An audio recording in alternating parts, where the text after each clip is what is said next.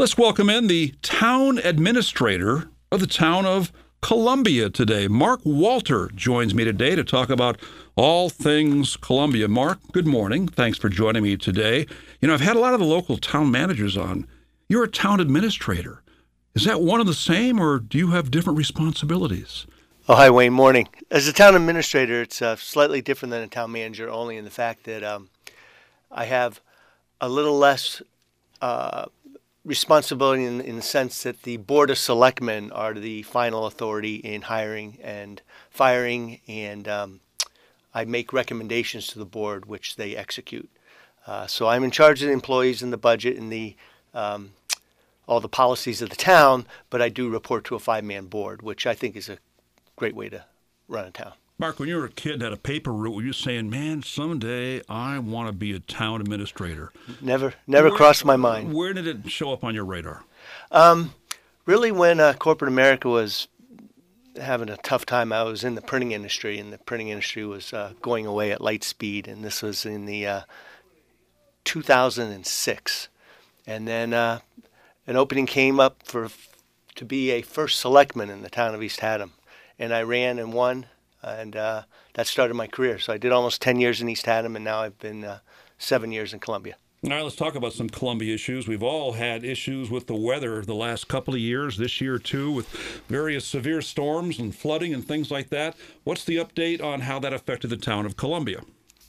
It's been pretty devastating. We've never seen rain events like we have in the past 3 years. It's been so surprising that, you know, the normal rain amount we get in a year was around 50 inches of rain. But in 2021 we had 60. In 22 we went back to 50, but we had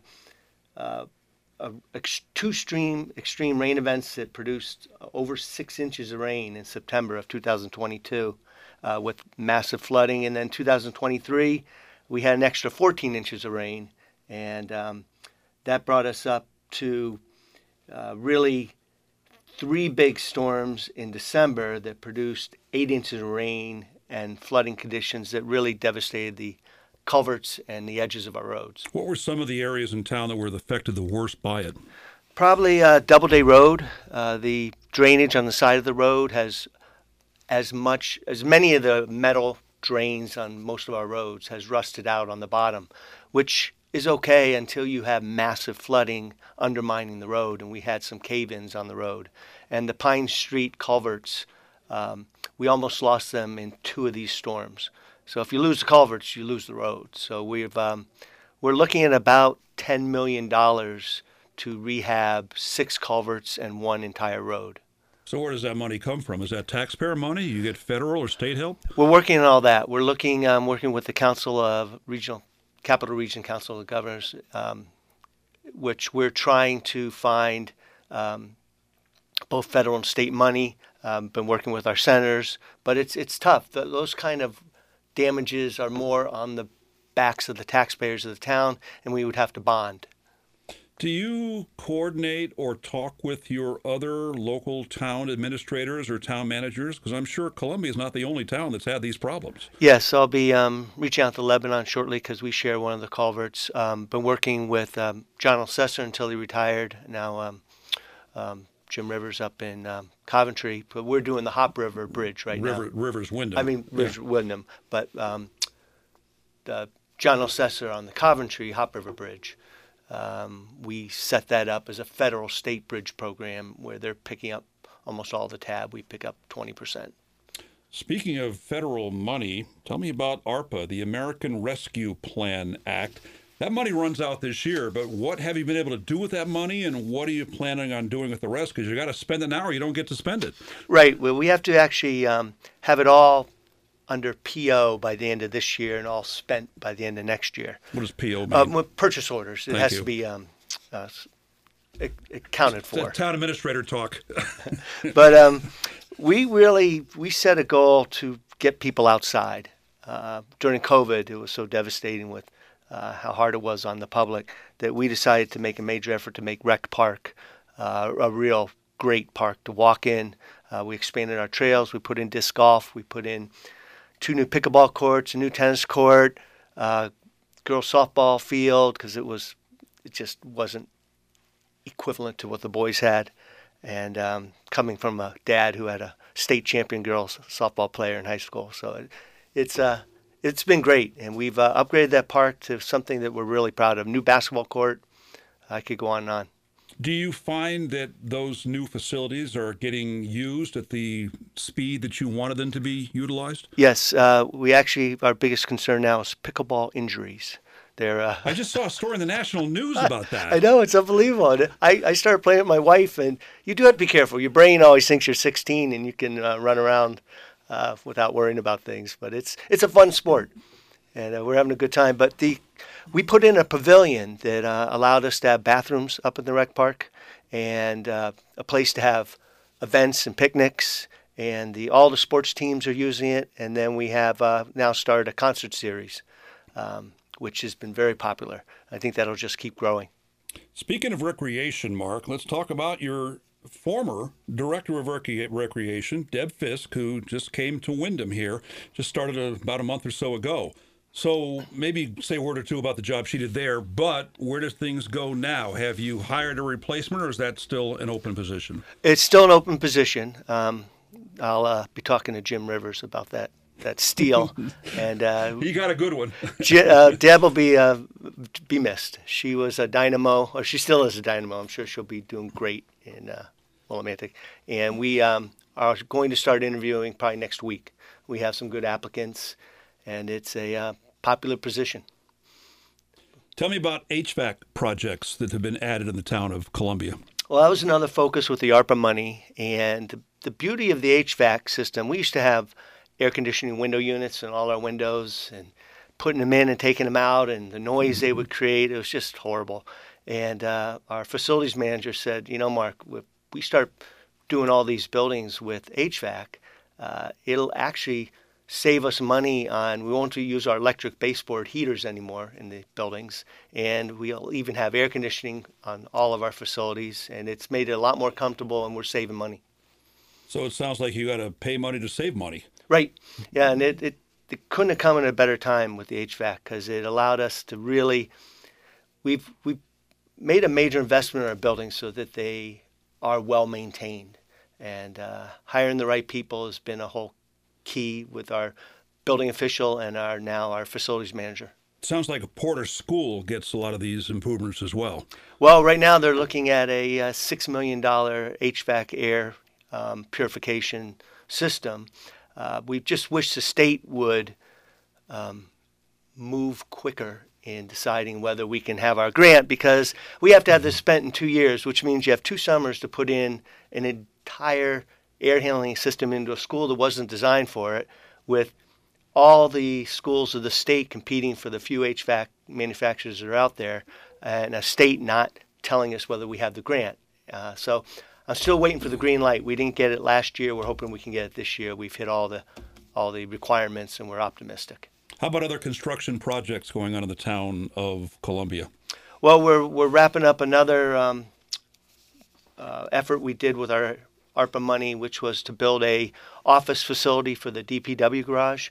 It was basically a 50-year-old garage that did not have a real bathroom, or the offices weren't really offices, and the break room was up in the attic that we had cobbled together. So we made a real office, and now we have places for lockers, showers, men and women, because we do have a woman DPW director, Beth Lunt. It's doing a great job. And we also have a training room with, because training is real important in DPW, where they can run all the, informational how-to videos from CCM through our training log, and we'll teach them blood-borne diseases and how to stay away from getting Lyme disease, and you name it, chainsaw safety, snowplow safety. Yeah, speaking of snow, speaking of DPW, how's your snow budget going this year? I guess it was pretty good shape until maybe Tuesday.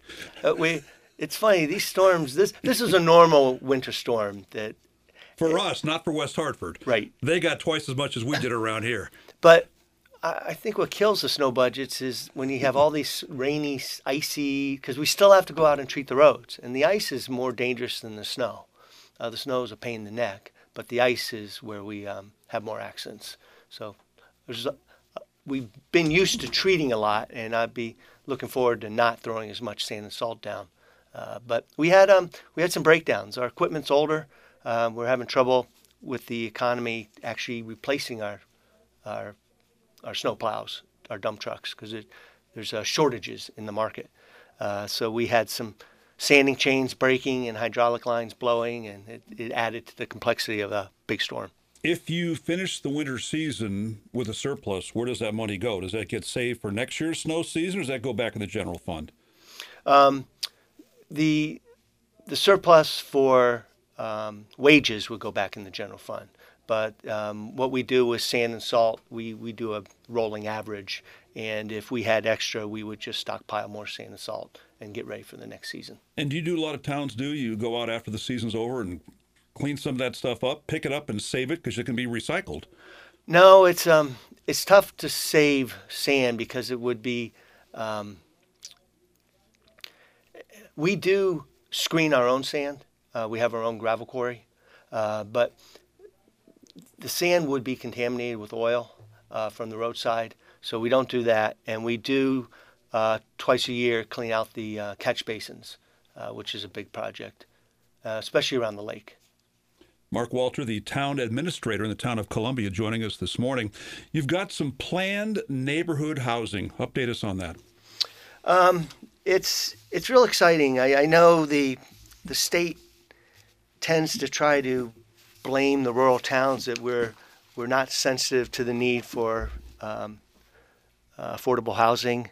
What we've been voluntarily working on achieving, and I think I had a note here that we have put it before. He brought prep in, folks. He's got papers all over the table in front of him. We're calling it planned neighborhood housing. And Planning and Zoning created a special zoning regulation subcommittee, and they're looking at the housing development options for Columbia. But what we want to do is, right now you could really only build multifamily housing on our commercial district, Route 666. But we wanted to expand that and allow multifamily dwellings, apartments, condos, townhouses in more accessible places throughout Columbia. And they have draft regulations that they'll be bringing forward shortly to try to get ahead of this, because we do see a need. My daughter's living above my son's garage, and is that the softball star? Yes. Okay. She can't. A starter home for her is $200,000. It's big money for young people who want to get a home and get out of an apartment. Even apartments can be more expensive than a mortgage that was locked in back when we were 2.5% interest. So we're sensitive to the need. We're just strained by septic and wells. You can't get the density without sewers and public water that we would like to achieve in some areas. So right now there's proposed regulations which are in draft form. Do you figure that the draft is going to wind up being the real deal? I think there might be some tweaks. There might be some public comment. We'd like to get the builder's opinion, because I don't want to make any assumptions that what we think is marketable is something a builder would jump on and want to build units in Columbia. So it's not always easy to navigate the land use regulation system of a small town, but I have biweekly meetings with the whole land use department, because most of them are part-time, and try to make sure that there aren't permits that have been sitting there for weeks, and we break loose the stop gaps that are happening. So this comes to public hearing in the spring? Yes. Say a couple of words about your town, Mark. Just what is it about Columbia that you think makes it a jewel here in eastern Connecticut?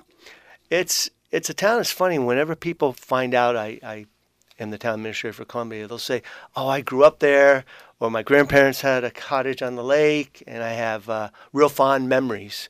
Even my neighbor, I still live in East Haddam, but my neighbor grew up with family home in Columbia, and she has nothing but great memories of growing up in that town.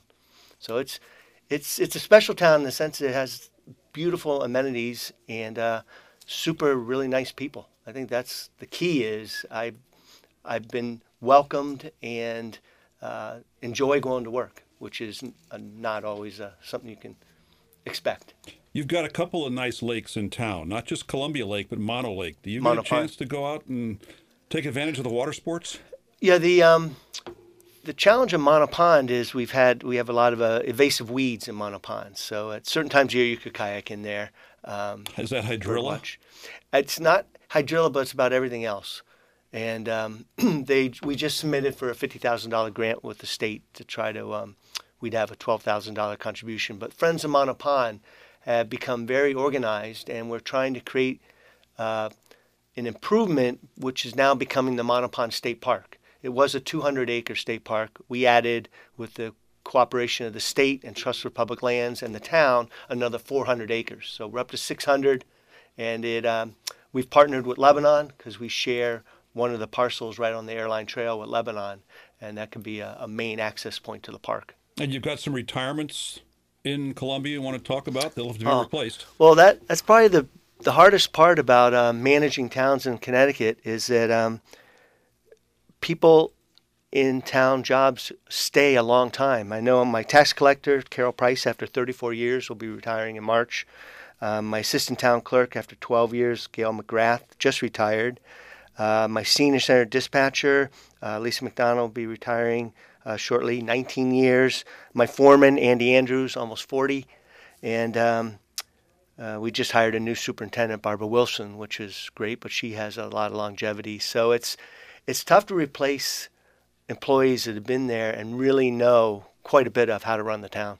Mark, thanks for coming in this morning, and thank you for the update from the town of Columbia. You're welcome, Wayne. My Mark pleasure. Walter is the town administrator for Columbia on 14 WILI Willimantic and 95.3 FM.